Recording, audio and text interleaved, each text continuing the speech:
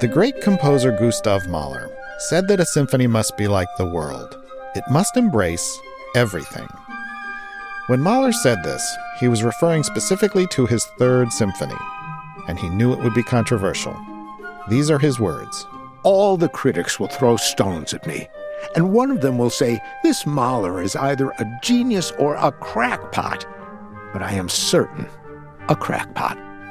In his massive Third Symphony, Mahler turned to the ideas of science and used music to show the evolution of the earth, from lifeless matter to highest consciousness. My symphony will be something the world has never heard before. In it, nature herself acquires a voice and tells secrets so profound that they are perhaps glimpsed only in dreams.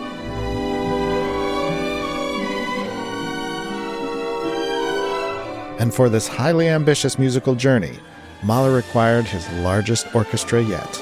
Just try to imagine such a major work, literally reflecting the whole world. One is oneself only an instrument, played by the whole universe. I'm Aaron Cohen, and welcome back to Embrace Everything, the world of Gustav Mahler. In these programs, we take a deep dive into Mahler's extraordinary works, and this season we'll explore his Third Symphony. We'll hear from some of the world's foremost conductors, including Kent Nagano and Michael Tilson Thomas.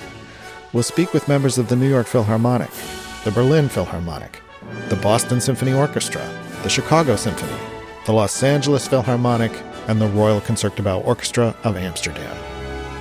We'll learn from music scholars in New York, St. Louis, Oxford, England, and Athens, Greece.